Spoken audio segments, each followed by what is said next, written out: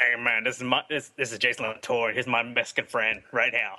And this is Robbie Rodriguez, and you are listening to the Amazing Spider Talk. Get to the chopper.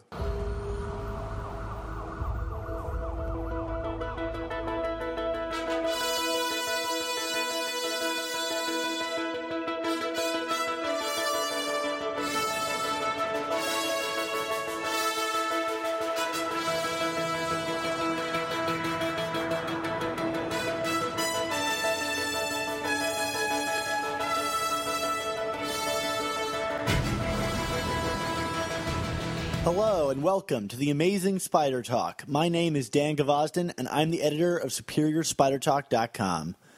And I'm Mark Chodakio, the editor of the Chasing Amazing blog. Thanks for joining us for the 12th episode of Amazing Spider Talk.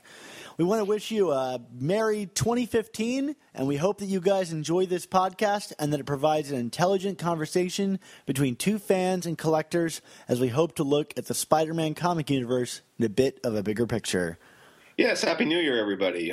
For this episode, we'll be discussing Amazing Spider-Man number 12 by Dan Slott and Giuseppe Camuncoli.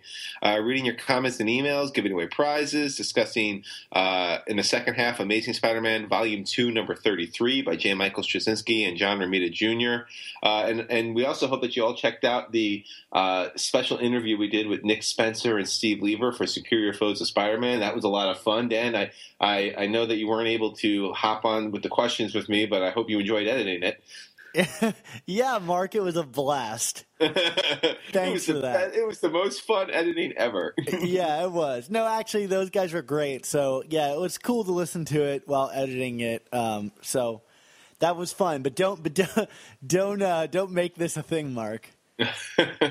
We'll make sure we include you next time. Yeah, absolutely. Of course, like all of our other episodes, if you hear this sound, please make sure to check out your iOS device for a link to an article, video, or image to enhance your listening experience. Mark, I know that you and I have a lot to talk about, even though your review has not been posted yet. So let's get right into it. Amazing Spider-Man number 12.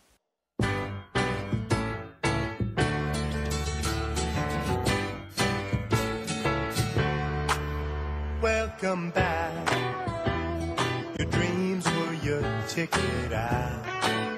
Welcome back to that same old place that you laughed about.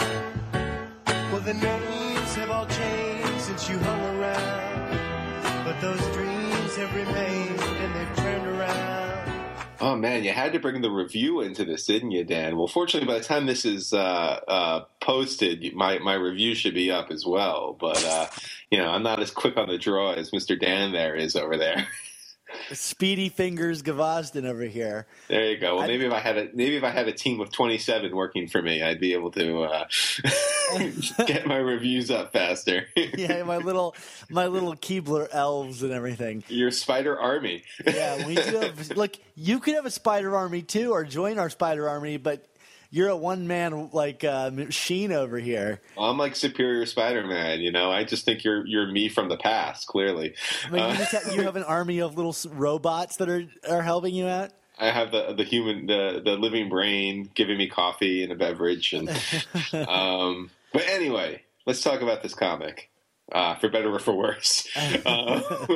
So Dad, you and I quite liked Amazing Spider-Man 11. I mean, I know I really liked it, and I your review wasn't too far off from mine in terms of your final grade. So, I would think we're in the same boat here in terms of feeling just a wee bit let down from what we got here in Amazing Spider-Man number 12, right?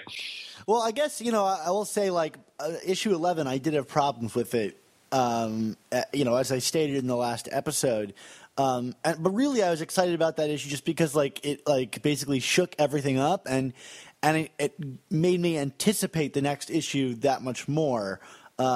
Because I was like, finally, this thing is going to get go into high gear, and we're going to see what this is really all about. And then I found out that we actually weren't in this issue, so that was a letdown. And maybe. Yeah, I would say maybe this issue was more of a letdown because the build up to it was so promising. But I Yeah. actually don't even know if that's true. Like, I think this is a letdown of an issue that regardless. I mean, yeah, this has just been a disappointing. This was a disappointing comic, no matter how you look at it, Dan, on a lot of levels. And I mean, you have to consider the fact that the flaws that you pointed out in issue 11 that maybe I was more happy to gloss over. I mean, here I just feel like they were just more pronounced, or anything that was wrong about issue 11 was just all over the place in issue 12, like could be found on every page. But let's, instead of talking in generalities, let's get to it. I mean, just from the onset of this comic, I mean, we ended the last issue on that kind of stunning note regarding, the death of Captain Universe Spidey and the capture of the Scion, which is of course Benji Parker, Mayday's little baby brother. And we kick off this issue with literally repeating the scene. Like, yeah. And with dialogue that is stating the obvious. It's like, you killed Captain Universe? We killed Captain Universe. You captured the Scion? I captured the Scion. I mean, you know what I mean? Like, it was just like were they trying to hit a page count or something? Like, I don't, like that. That's so uncharacteristically inefficient for Dan Slott. Yeah, absolutely. I mean, especially like if this is a DC comic, that'd be one thing. They don't even have recap pages. This literally recaps the recap page and the previous issue. And like in one point, I mean, Moreland is holding the child, and Soul is just like, "You have him." It's like, what do you think I'm holding? Like, hello. But it's just like, it just felt like the narrative of this comic didn't. There was no narrative, right? Like, this is just vignettes. This whole comic was just, well, we're here, and we're here, and we're here. And there was no flow to anything. It was like so, and if I sound scattered talking about it, it's because it's hard to pinpoint exactly what to focus on, right? Well, let's talk about all these developments that came out of the last issue. We have the reveal of the Scion and it's baby Benji. And then in this issue, what's the next step of that? Moreland goes back to Loom World, and he's like, I'm getting tired holding this baby. Does someone else want to take him from me? And you're like, right, really? That's the exciting development of this tale? Right. And then, I mean, one of the things that came up kind of quickly on this is we introduced yet more new spiders in this book. And, like the fun of these new Spider-Men coming out is, I think it's just long past. I mean, this event has been going on really since the summer, if you count the Superior Spider-Man tie-ins. And, we've been, learning these new Spider-Men, and we've had the Edge of Spider-Verse miniseries, and we had people show up in Superior, and it's like, we're more than halfway through the story now. Like now's the time to start scaling down, like we've had people get killed or eaten or whatever. Let's now start focusing on what we have. And I mean, unless one of these characters is going to magically turn the tide. And quite frankly, if it's, Spider-Man Japan or whoever it was with the robot that showed up in this issue, I couldn't quite follow. I know Spider-Man Japan was in there, but I don't think he was the one in the robot, but whatever. No. It's Takuya Yamashiro. Okay. He's from the Toei Spider-Man Japan television series. Okay. It was like a Power Rangers kind of thing. Gotcha. Yeah. But if one of these guys is going to be the one that turns the tide, then quite frankly, I'm very disappointed in this story because, you kind of think it'd be one of the ones that, like one of the characters we've been reading about for the last couple of decades that would maybe have and how this thing gets, shakes down, and not some character from, that only the hardest core Spider-Man fans knows about. And I don't know. I mean, what did you think about that? I mean, these scenes are fun, but I feel like we're past this, right? Like now's the time to start tidying things up, and moving forward. I mean, beyond that, it's just incredibly boring. Okay, cool. There's a giant robot, but it's dispatched literally a panel later. Do I really care, at all?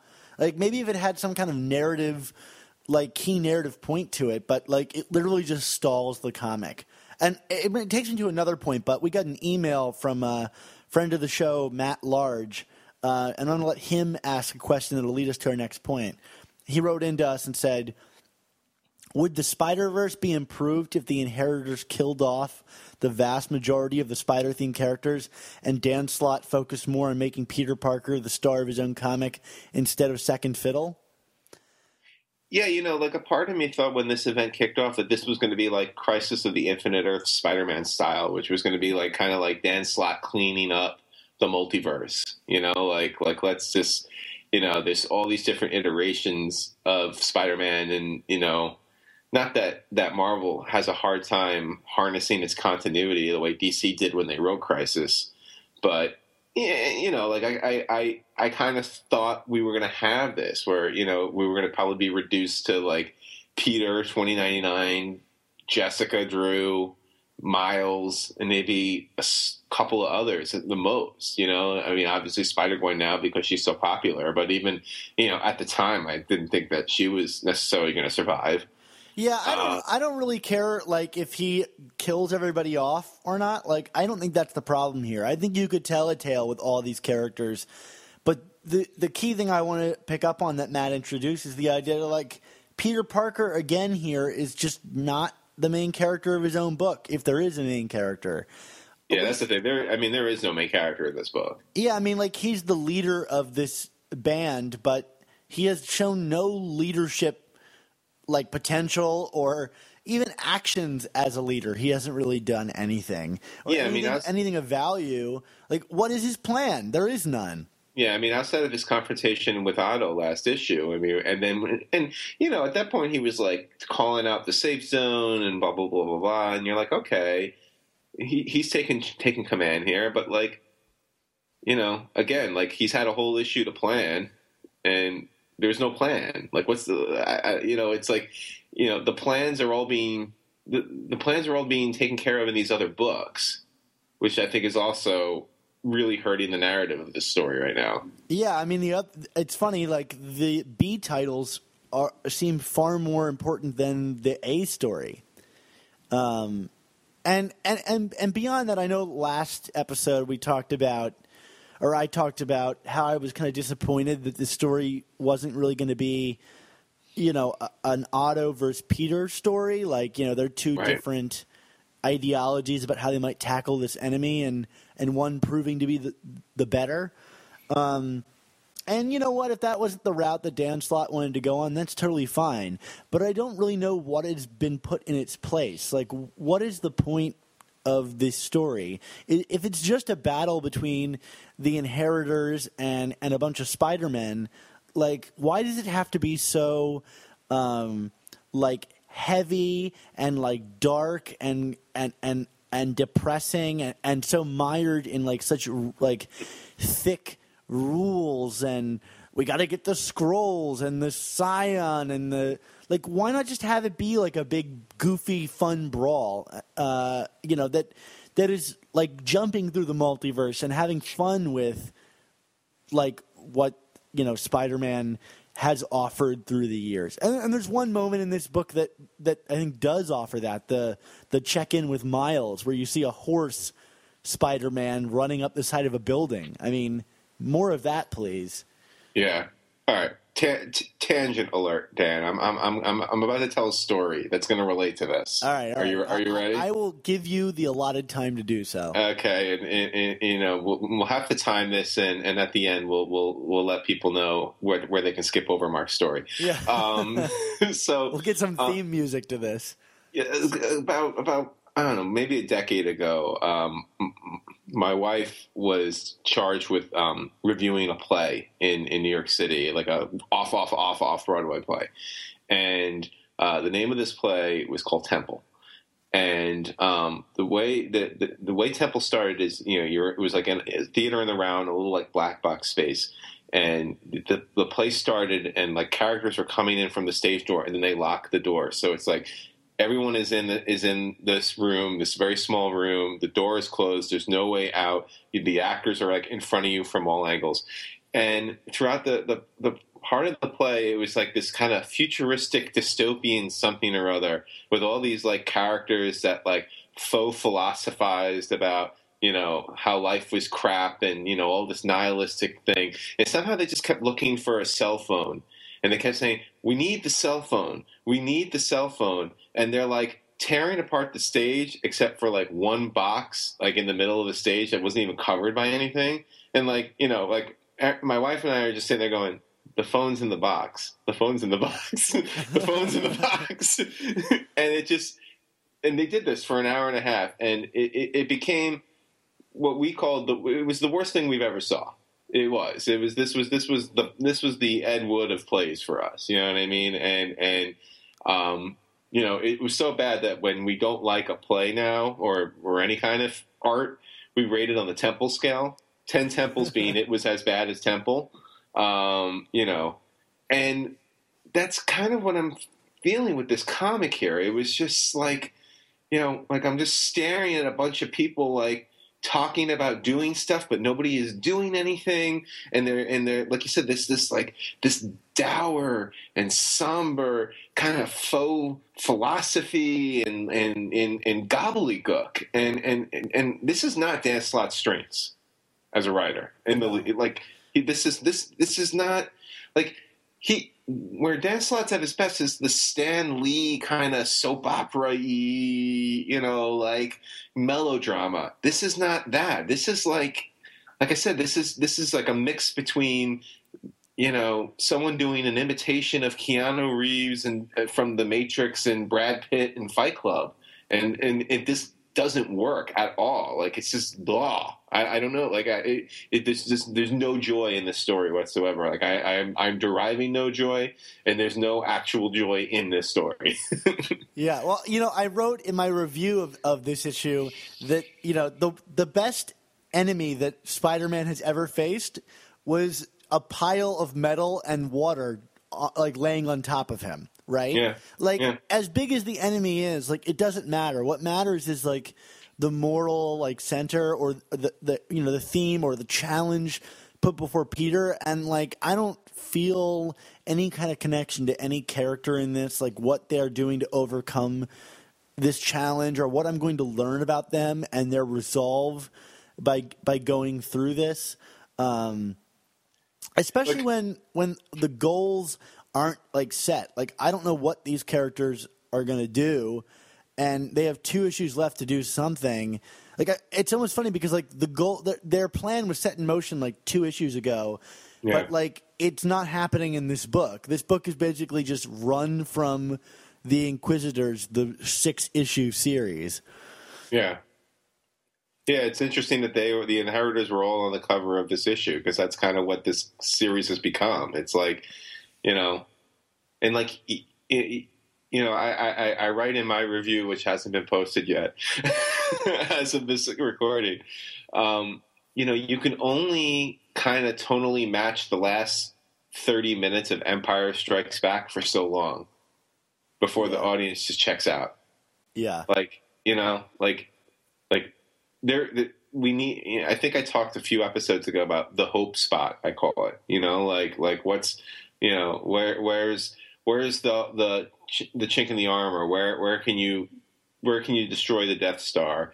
How are we gonna get to Emperor Palpatine? I mean, I'm just using Star Wars references. I mean, it's just like like you need a hope spot, and we're not getting it right now. We thought maybe Karn was it, but where was Karn in this issue? Where's Kane? No, Kane is with the Scarlet Spiders. I'm sorry, but where is Karn? I don't know. What roles do any of these characters have? Like, Moreland is, he's kind of a character, but Karn seems to be this interesting. But are we going to pull him out in the final 2 issues and make us really care about his struggle? I don't really know that that's going to happen. Yeah, I mean, what I'm seeing. Yeah, I mean, the last time we got a deep Karn bit was the backup in Superior 33? Yeah, absolutely. That was September. It's January, folks. Put your story into motion, Dan Slott. What are you doing? Yeah, I mean, let's talk about any and all of the developments that happened in this issue. The big one being that they're pushed out of their safe zone and they have to basically run through the multiverse to find like some way to escape. So they go to this like Jurassic world for half a second, Right. which basically just like is made up of someone acknowledging that they're in a Jurassic world, but nothing really comes of that. And then they go to the next world, which is the world we saw in Spider-Woman 2, which is the irradiated zone with Silk in it. And they find another safe zone there, which, like, okay, like it's smart that Silk would go back to Ezekiel's, bunkers, but like that's the narrative progression of this story. Our characters go from one safe zone to another. Yeah, I mean, it's like, watching a game of tag and watching people run to base. I mean, is this really what it's been reduced to? Yeah. Like that's not what I read Spider-Man comics for. The other thing is this issue is just full of teases of the tie-ins, so that you go out and buy them, which make up a lot of this book. And some of them have interesting developments in them, and by developments I mean teases to developments. Right. Like in the 2099 check-in, we find out that they have discovered who the parent DNA for the inheritors are, which Right. is not something that I wanted to know about, but I guess now I do. Although Miguel is conveniently cut off by poor communications With Gen X and everything. Yeah. But you know what? Like, as interesting as that could be, you know what's really frustrating? It wasn't in 2099. No, this scene never happened in that book. So like, And I thought 2099 was a lot of fun, but yeah, it didn't have any of this in it. yeah. Did the scene happen? I'm not even sure. Maybe Punisher 2099 like shot a flamethrower at it or something. I mean, I don't know. Yeah, I don't know. I mean, for me, when they did it the last issue, it didn't bother me as much because I kind of, the main narrative of Amazing Spider-Man, there was more going on. But like when less is going on in the main narrative of the story, and they do these check-ins, it feels like you're just trying to take money out of my pocket. Yeah. You know what I mean? Like it's just like, all right, guys, I get it. Buy the books. Gotta read them. And if we aren't buying the books at this point, like, are we going to buy the books? Right. Right? Like, let me get the third part of a spin-off series of this book. Yeah, and in issue 10, the second part of this story, I thought it was great that they had, they spent the time sending everyone off into their own portals, because I've just figured, oh, well, they're doing that, so they won't have to come back to this again. They're just going to send them off to their own stories, and then inevitably in the final chapter, it'll all dovetail, and everyone will come back. Yeah. And I just don't remember this in Spider Island. I mean, I know there was a little bit of overlap in what was printed in Venom versus what was printed in Amazing Spider-Man, but not to this extent, right? No, not at all. And the other books hardly ever tied in. Yeah, no, That they series. very, very, very incidentally tied in. Yeah, Yeah, like I mean, in name only. Yeah. So, and now they're in a new safe zone, but it's like possibly going to kill them. So how safe is it, right? yeah. But again, it's just like there's still no indication on what the heck are they going to do to beat these guys. Like okay, so you found a new place to stand, but what are you doing about the inheritors? I don't know, and they're gonna have to come up with something to make me care about Peter, as a leader, because Right. otherwise I'm agreeing with Superior Spider-Man, who's like berating him the whole time. It's like, let's at least do something, Yeah. And at this point, I don't see really much of an option other than just straight up killing these guys. And we also get a hint in this issue that there's a new master plan, like that's a secret master plan of the inheritors, right? Right. Like, okay, that's interesting, but like, why is this a reveal this late? Like, Right. Like give I that said, to me this early so I can be invested in knowing what the villain's intentions are. this is not the time to be introducing new information. Or are these last two issues just going to be like one reveal after the next? Yeah, but we kind of even anticipated that that's maybe what Goblination was going to be, and it wasn't. And that's where you really have to be really be a little worried about where this book is headed, because we've unfortunately seen this before with Dan Slott, and we're seeing it. We're seeing the downside of it more frequently than we've seen him turn away from the skid and get back on the road again. You know what I mean? Like it's just like he hits a spot and then it just spins out of control. It feels like with these big events of his. Yeah. I don't know if it's an issue of time with him. I mean, I know he's always on Twitter talking about how hard, overworked he is, but like what is going on with these stories? Like why can't we get a satisfying arc to these stories? Yeah, I don't know. I mean, look, I'm not like throwing out all hope, but like, yeah, no, I know, and nor am I. But he has a Herculean task ahead of him to tie up all of these loose ends and give me a reason to think that this story isn't just a modern version of Maximum Carnage, like intended to sell toys. Like, at least Maximum Carnage, for all of its problems, and there are too many to list here, there's about 12 issues worth of problems to that story. Right. At least that story had like a moral question that was the ongoing theme of the story, which is, the idea, what would essentially be the same moral theme of this story if they had gone with an Otto versus Peter thing, which is, Peter versus Venom. Like, do you kill them or do you like let them live, when they're causing such damage, And this chance, it had an opportunity to be more personal, right? They're killing off, alternate versions of Peter. Like, will he stand by and watch versions of himself die? Right. In essence, to preserve his moral code. And yeah, I think that's an interesting question, but I don't think that that's the question this has any intention of asking. No, that quandary is not at the center of this book. This book doesn't even have like Anna Maria like taking up smoking because of the stress of the situation, like Maximum Carnage did with Mary Jane. So we're putting that one in the plus column for Maximum Carnage. A very special issue of Amazing Spider-Man.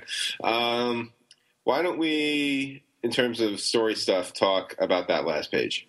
Let's talk about it, Mark. Did it break the internet for you? No. And if you're one of our listeners right now who is either really upset or really excited, either direction, having a very strong emotional response to the final page reveal of Uncle Ben being the totem of this new safe zone, I don't understand what the hoopla is about. Like, it's just an alternative. It's an alternate version of Uncle Ben that was pointed out in another issue, right, Dan? Yeah, well, in the Spider-Verse, the series, the mini-series Spider-Verse, not to be confused with Spider-Verse, the story that's going on in Amazing Spider-Man. Spider-Verse italics versus Spider-Verse quotation marks. Right. Thank you, Mark. One of the opening pages is drawn by Humberto Ramos and written by Dan Slott. Showed a Uncle Ben that showed up to the the exhibit, the radiation exhibit, and distracted Peter and had the spider inching towards his own hand. So one could only speculate that out there existed a spider totem Uncle Ben. And to this point, we got an email from a listener, Eric Cox from Sylvania, Ohio. It's missing a trans there. And he wrote to us and said, longtime listener to the show, I've been hearing tons of people rant and rave about finding Uncle Ben at the end of ASM 12, claiming that Slott is taking away everything sacred from the Marvel Universe by bringing into play a character that is basically one of the only Marvel characters to stay gone. What are your thoughts on this? Are they right, or are they just overreacting as it's not the real Uncle Ben from 616? And I think we both agree it's an overreaction. Yeah. Like, what's the big deal? Yeah. I mean, and again, this is written in my yet-to-be-published review. I mean, for a guy who's been dead for 50 years, Uncle Ben's gotten a lot of play in Spider-Man comics over the years. right. I mean, whether it's an astral form or a dream sequence or a flashback story or the Peter David Friendly Neighborhood Spider-Man story with your favorite Spider-Man 2211, Uncle Ben's been here. Like, and it's, this is not sacred ground. And if people are losing their mind, these are just people that are losing their mind because it's Dan Slott, and they think that Dan Slott purposely wants to destroy their dreams or something. You know what I mean? Like, I don't see it. I'm maybe I'm just being obtuse, but I don't see what the crime is here. I'm not saying. I mean, at the same token, I think it's actually a pretty. Putting aside the drama or the breaking of the internets or whatever, I wasn't impressed with the reveal. Yeah, it was okay, this happened now. I was waiting for this to happen. Yeah, I mean, okay, if they had revealed that I had heard someone speculate that maybe the Master Weaver was Uncle Ben. Yeah, and that would have interested me because then, and especially when they were teasing the Master Weaver was feeding Jessica information. Yeah, I would have been like, oh, okay, there's a reveal. It's Uncle Ben, but not really. It's kind of enslaved Uncle Ben or something like that. And he's working. He's going to double cross the Inheritors to help the Spiders, but that's not what this is. It's this, smiling Uncle Ben, standing there at the end in his cardigan. Did he have a cardigan? Now I don't remember. Yeah, I don't think so. But okay, maybe just he a did. shirt. But his freshly pressed shirt, courtesy of May Riley. Yeah, I don't know what the people are making a big. Maybe people aren't making that big. I mean, Eric says people are making a big deal out of this, but I've seen on a couple of and maybe these are kind of clickbaity websites, but I've seen on more than one website. Well, yeah, but they also are feeding into treating Marvel. this as a story. This is the way that when Ultimate Peter died, it was a story. This is a story. You know what I mean? Like Uncle Ben's back. But no, it's not Uncle Ben. What are you talking about? Well, I mean, here's the thing. It serves two purposes. These people that are posting this as if it's an enormous story, it serves two purposes. It advertises for Marvel, which is why they do something like this, of course, and put it at the end of the book. And it gets them traffic on their site because they can say, you won't believe what happened in this issue. As much as Dan Slott likes to complain about Bleeding Cool, they're really just advertising his books. You know what I mean? And I'll admit that my site probably does some of that, although we don't really like to post these kind of things. Yeah, well, spoilers, but also, I don't think that this is that big of a deal. It's not worthy. It's a narrative development. That's not a news story, really, unless it's Mary Jane and Peter are getting back together again. Someone had mentioned that before the issue came out, there was some speculation. What could be this final? Because there was talk about this final page that was going to. I figured that's what it was. I figured it was Uncle Ben. You thought it was Uncle Ben. Well, one of the theories I saw was, and they thought this would tie into Renew Your Vows. Would be we would get the reveal that the child from One More Day wasn't actually, erased. Yeah. I thought maybe they would go into a universe where he would bump into that version of. Yeah, or something. I mean, but to me, again, that would have been more interesting, and it would have then went on to, feed a future storyline. You know what I mean? Because we're going to come back to that. We know that at some point. And we know how Slott likes to plant seeds. But Uncle Ben of Earth 45111223336678910 or whatever, not verified that Earth number. It's whatever. I'm over it. Not a big deal. It's fine. I mean, it's not that shocking of a reveal. I thought it was okay. And to be honest, I actually think it could be an interesting, narrative development for the story. But if Ben is used as he's been used by Dan Slott a number of times, if he's being used the same way, he'll just be there to kind of encourage Peter to like step up and rise to the action, which is fine, although really boring. Just one more battle, Pete. Yeah, and except this is the issue you die. yeah. I mean, like I would think it was really awesome if like they got there and Uncle Ben was like a bad guy, right? Like with spider powers, like, and he's like, "Hey, come in here. I'm going to trap you and use you as bait." Like, great. Like, I want to read that, and maybe that's what I'll do. Who knows? But I'm not against this. I just like not as blown away as some people seem to be acting to it. Why couldn't have been, who was Aunt May's other love? The gangster? I forget his name. From Spectacular Annual 4? Yeah. That's who needed to be the totem there. Oh my God, what a shock. No one remembers who you are. No one remembers who you are. Just to touch quickly, the art. So we had Giuseppe Camicoli here instead of Olivia Coipel. I thought Camicoli did good. I thought he held his own here. What did you think? Yeah, I thought Camicoli did a good job here. I don't think it's on the level of Olivier Coipel, and the work that he was doing. And I don't even know that I think it's like the same style of work that he was doing. Like his was really dark and like moody with all these shadows, and Camicoli's is like this big, goofy, colorful, like very little shading. It almost feels like it's a completely different book. But yeah. Some wonderful big spreads here and action sequences. Yeah, I still think like Camicoli is just like head and shoulders better than what he was like a year or two ago. You know what I mean? Like and like I guess the fact that I'm impressed has more to do with the fact that it's like, hey, like 2 years ago, if you told me that Giuseppe Camicoli was going to be splitting time with Olivia Coipel, I'd be like, why would you do that? And like, it was, it's a different style, but like, I still feel like the art was not the problem with this book. No. You like that. You know what I mean? Like, I thought it was really great, but like Olivier Coipel is like one of the best comic artists working maybe ever. Right. Although maybe not for Speed. Right, unfortunately. Yeah. But we're going to get him back again for the final issue. Good. Do you want to go to grades, Dan? Yeah, let's do it. Mark? All right. I'm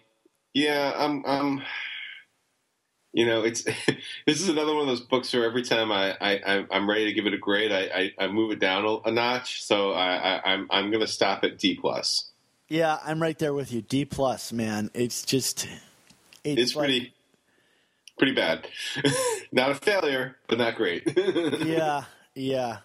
I would like to do an experiment where I just reread this series without this issue in it and see if I miss anything going from issue 3 to issue 5. Yeah, we'll see. Yeah, we'll see. Why don't we get to some comments and emails? That sounds a lot more positive.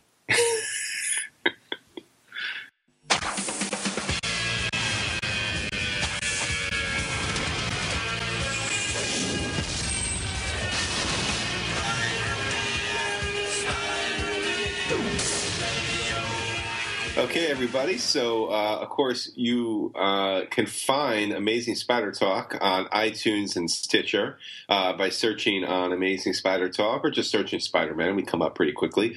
And when you do find us there, and of course you subscribe because we're the best Spider-Man podcast out there, be sure to leave us a rating and a comment, and we'll read them on the air. Also, you can email us questions or comments at amazingspidertalk@gmail.com, and we will read those as we did in our review. I mean, that we're changing things up, Dan. It's like crazy. It is absolutely crazy. The actual definition of insane. Yes.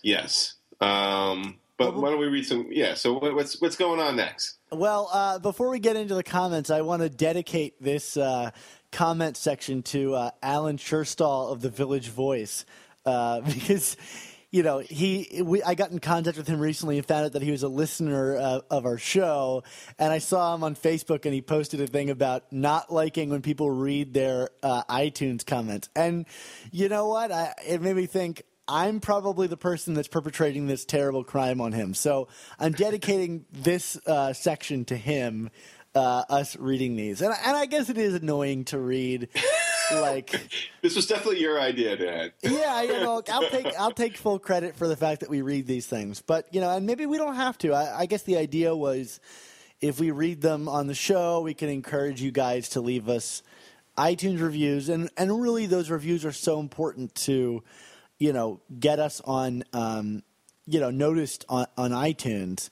And I know the more reviews we get, the faster people have been joining the show, and we even got on the front page of iTunes in their like hobbies and games section. So like it does help us, and maybe it's not encouraging you guys to do this, but I don't know. It was worth a shot. So.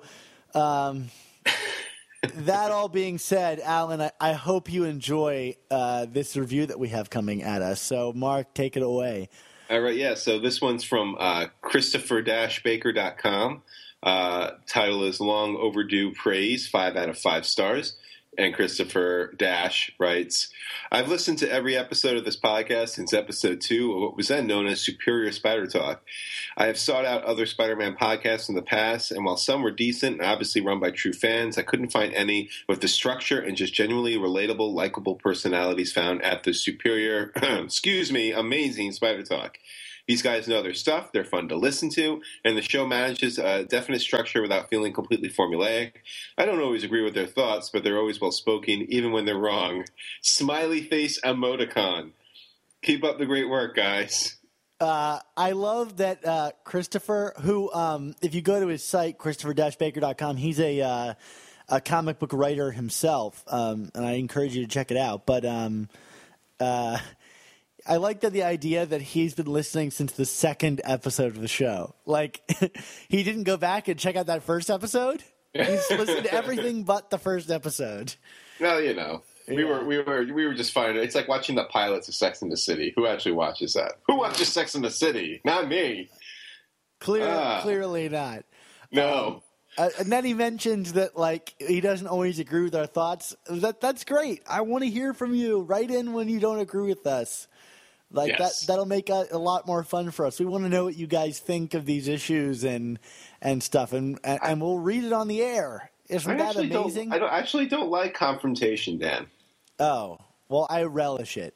Okay. As someone who writes reviews and stuff more and more professionally, I love it when people disagree with me. I actually would prefer it if you disagree with me than agree with me. Yeah, you do it on Chasing Amazing, and it's a bad hammer for you, man. Hit you with the bad hammer. Yeah, I'm right. Kidding. I'm kidding. You do it, Mark. You. I just generally ignore those comments. Like, okay, you can publish that, but I'm not going to dignify it with a response. I like to engage those people, even if it means them kind of like for the most part, trolling my site with their strange opinions. But I tend to think that the comment section on any site, even if it's your own site, it's kind of like Mos Eisley. It's a vile den of villainy and scum and all those other things. I don't know. I think if you encourage the right kind of audience, they can come. There's a site I follow for film, thedissolve.com, and their comment section is just a joy to read. But I don't know what they did to create that. I guess it just might attract that a good kind of audience. I'm not sure. So we have a plug here to give, Mark. Good friends of ours asked us to promote an event that they hold. Yeah, it's on Saturdays, right? It's called #DrunkPete. That's Pete, as in Peter Parker. Yeah. And from my understanding, Dan, I haven't done one of these, and I need to. They all pick an issue of Spider-Man to read. They thematically pick a beer or a beverage of some sort. So I guess 21 and older should be advised for this hashtag game, unless you want to just drink the soft drink version of it. Well, don't forget our international listeners. Oh, that's true. That's true. And then they enjoy this beverage and blog and tweet about the comic, right? Yeah, and typically just make fun of it and point out where Peter is drunk in the comic. There was one that I actually thought I was really cool and suggested a beer for, but it wasn't readily available to those on the West Coast because there's a couple of West Coasters who do this. They were going to do a Mysterio issue, and I said, you got to do. There's a beer by Blue Point Brewery here in New York called Optical Illusion, and they're like, oh, but they couldn't find it. But then someone came up with the best beer for a Mysterio story. Do you know what that is? No, what is it? Beck's. Oh, that's perfect. There is a Green Goblin beer. So there you go.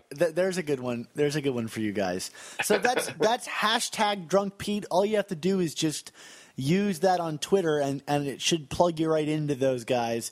And so it's Saturday nights at 9 p.m., although this weekend it's Saturday at 10 p.m. because of, I guess, some family issues or something like that. So if you guys want to join in, just let them know with a hashtag, and you can jump right in on the action. So you're Mark, talking Eastern Standard Time, right? Eastern Standard Time, yes, that's very important. Or else we have a lot of confusion going on. So let's get right into our donations then, Mark.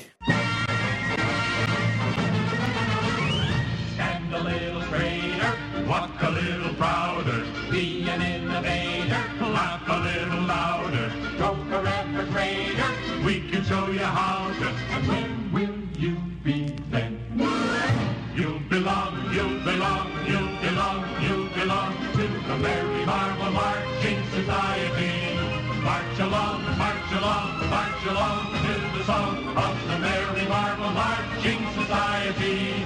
If you growl, if you groan, with the dour, sour outlook, if you howl, if you moan, you can lose your sauerkraut for keeping trim and in step with the vim and outstep of the Merry Marvel Marching Society.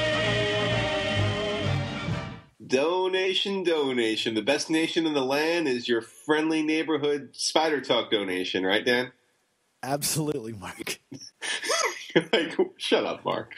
Now is the time of the show where we thank all the wonderful people who have decided to donate some of their hard-earned do-re-mi to the show and have opted to join the Friendly Neighborhood Spider Talk Members Club. This week, we'd like to thank new members Jonathan Jacob and Daniel Stones. We'd also like to thank Tom Aiello for donating to us again. Tom, I'm glad you love us.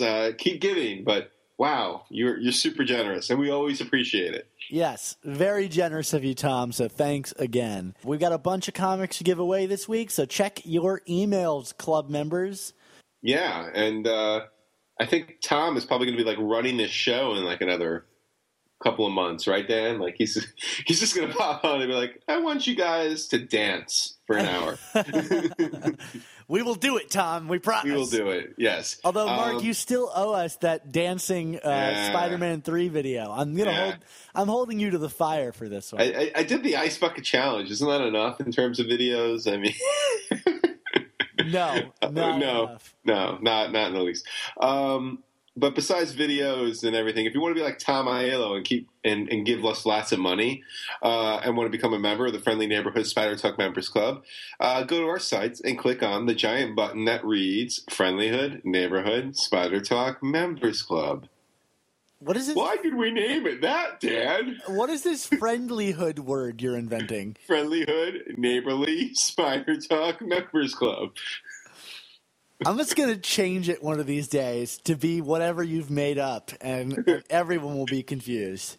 Spiderly Member Talk Club Member Friderhood. That's perfect, Mark. Let's move on before you hurt yourself and talk about Amazing Spider-Man Volume 2, number 33.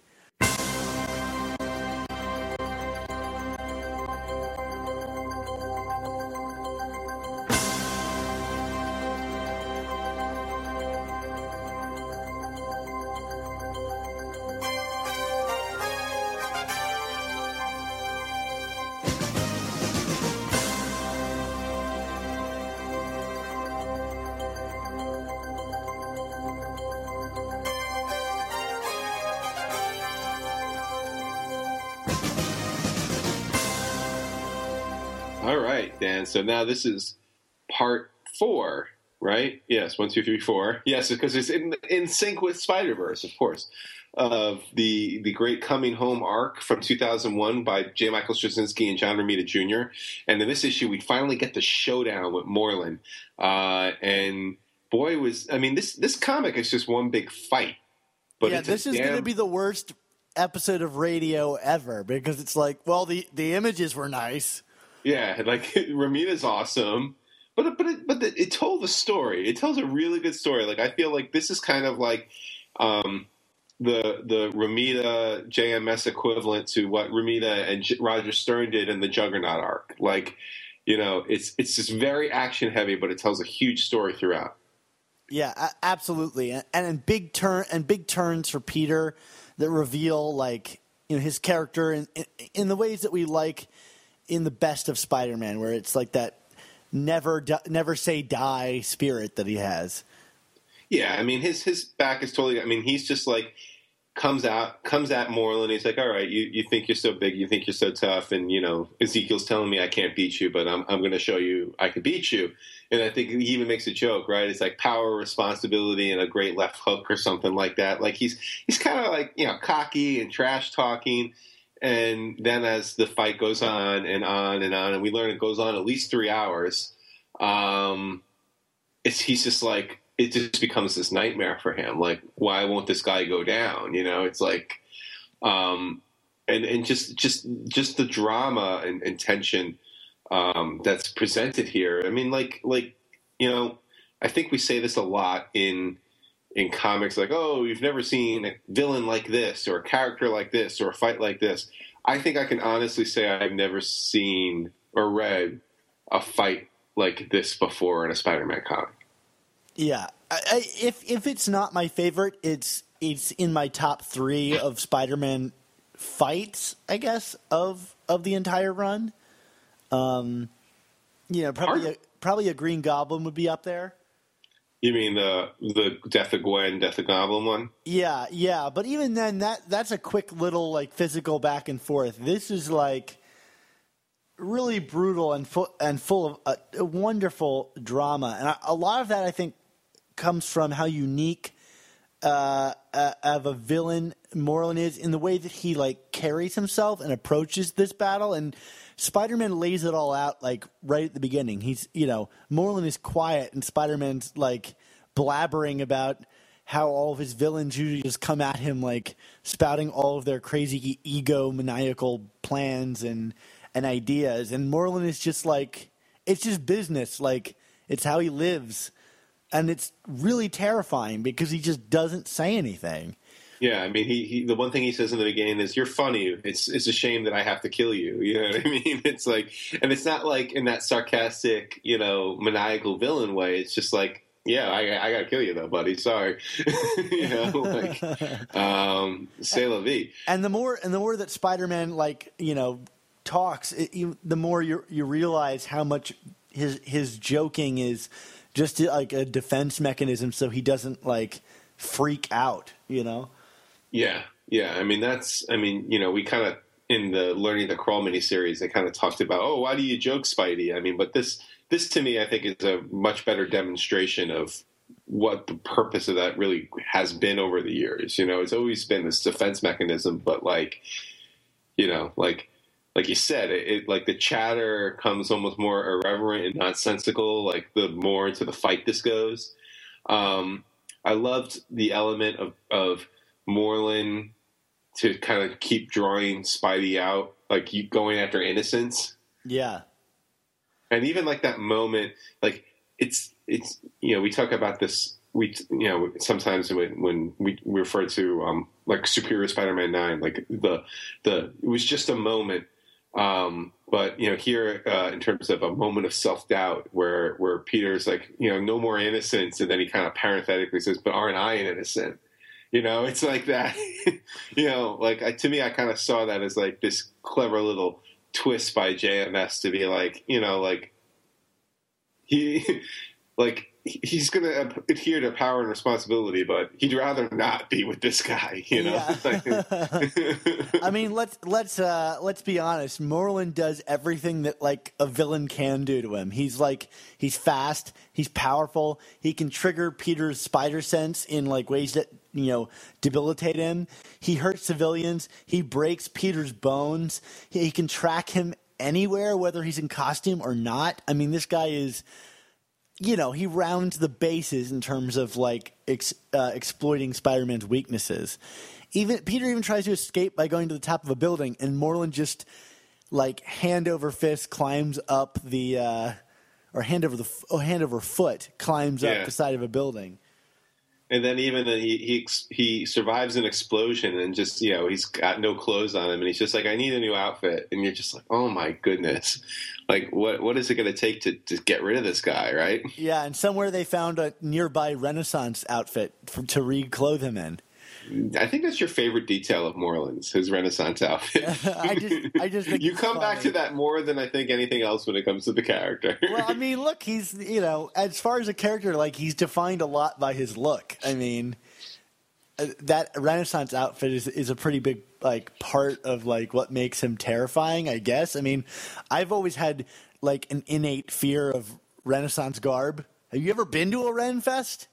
Yeah, I didn't go in garb, but I used to live up in the Inwood neighborhood of Manhattan. That's up by the Cloister Museum, and they do a big festival every year. So I went one year. I enjoyed a smoked turkey leg because that's the one thing I wanted to do at the Renaissance Fest. Watch some people joust. It was good. That's what should have happened in this book. He should have brought him a new costume and a turkey leg. Oh man, those turkey legs! In Florida, they call them gator legs. Oh, you know. But it's turkey. What if Moreland came back out in a corset? Nice. He would have delectable breasts. You said it. I'm going to let you bury yourself with that one. Well, you brought up the corset first, so. Oh, all right. It's just that kind of thing. And then, of course, this comic ends with, like, the mother of all gut punches, which is just, like, Spidey crawling back to Ezekiel and Ezekiel being like, I can't help you. You're dead now. Yeah, he says, you're going to die, and there's nothing anyone can do about it. And you're just like, what? There's a wonderful moment I want to highlight here when Moreland punches Spider-Man into, like, I'm guessing it's like a bar of some sort. Mm-hmm. And he's in his civilian attire, and he decides, you know what? Actually, I'm gonna fight, and he like redresses himself. And man, JR just he knocked it out of the park in this issue. Yeah, I mean, to me, this run of issues specifically, but you know, you could probably highlight this issue in that, maybe the 9/11 issue too. I mean, this is kind of what distinguished JR. Like, you know, there's Romita Sr., there's Ditko, and then I think when it comes to Spider-Man artists, it's JR. You know what I mean? Like, he's like kind of like third in the pecking order to me because of this run. Yeah, I would love to see. Like, I would pay so much money for a Marcos Martin sustained run on this book so that I could claim that he was up there with them. Yeah, he's the next weirdest illustrator, but anyway, that's another point altogether. There's a double page spread in this, which is like, first off, it's amazingly drawn by John Romita Jr., like we were just saying, but it's this big action fight between Moreland and Spider-Man, as is the rest of this issue. But this double page spread, it's like those like commercials or like those like TV specials where they have like some insane karate master who stands up on like a stage and various people come up with different items and break them over his calves repeatedly. You know what I'm talking about? Yeah. And like, so they'll come up with like, they're like, okay, he's gonna break this wood, and then they're gonna graduate it to a chair, and then it's a baseball bat, and then it's like a lead pipe. And in this issue, like, Spider-Man and Moreland are just doing that to each other for a double page spread where they're like breaking cars and buildings over each other. It's insane. Like, the whole page is like a giant shattered glass collection of Spider-Man and Moreland just applying the force of these different objects to each other's bodies. Agreed. There's also multiple plugs for Letterman in this book. Oh Just yeah, thought that I'd is throw true. out there. That is true. JMS was dying to go on Letterman. I guess so. Yeah, that doesn't surprise me knowing Straczynski. Yeah. So awesome issue again. I know we say that at the end of every one of these, but Looks like it's time for us to say goodbye. Parting is such sweet sorrow, but of course you can find all of our new Amazing Spider Talk and old Superior Spider Talk podcasts at superiorspidertalk.com, or find us on iTunes and Stitcher by searching Amazing Spider Talk. And if you do, make sure to leave us a rating and a comment and let us know how we're doing, and we'll read it on the air to the chagrin of some of our listeners. Alas, poor Horatio. See, I can make Shakespeare quotes too.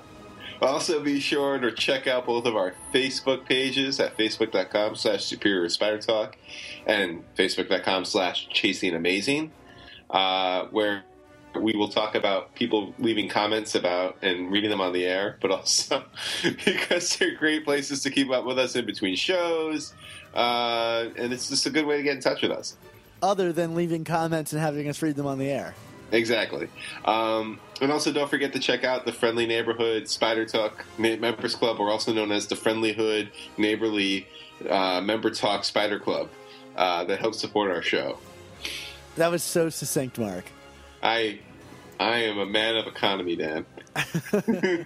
Well, man of economy, where can we find, your innumerable writings on the internet? I'm very economical in that I actually really have limited a lot of my writing to two primary sites, which is my main site, the hub for my Spider-Man stuff, which is www.chasingamazingblog.com. And you can follow my Twitter handle at ChasingASMblog. And then you can find my more general comic book writing at comicbook.com. Where I'm up about 3 or 4 times a week making lists and talking 90s and talking Silver Age and, whatever else the good folks at comicbook.com allow me to write about that week. I don't think that you guys know this, but Mark actually is able to read comic books while sleeping. It's his weird mutant power. Yeah, it's a little... you were talking earlier about your hundreds of pages of reading you have to do for grad school, and I was joking. Yeah, I probably read about 800 pages of comics a week, and that's probably not that far off. Yeah. So. Well, to continue our references to the Matrix, I'm guessing you just download them into your brain. Yeah, pretty much. The only problem is I sometimes consume them so quickly that they can sometimes evaporate like immediately following when I have to write about them. I don't know how you remember any of them or why you still like comics. I don't know. Dan, where do we find you on the internet? We're dodging the question, are we? I love comics. All right. Well, you can find me on the internet at my Spider-Man site, superiorspidertalk.com, or follow me on Twitter at supspidertalk to get all of my internet's ramblings. Mark, we saw Uncle Ben in this comic. Did he have anything to say? Yeah, first he was like, whoa, close the door, man. What do you live in a barn? Like, you're letting all the radiation in to my home. And then he reminded us that with great podcasts, there must also come Amazing Spider Talk.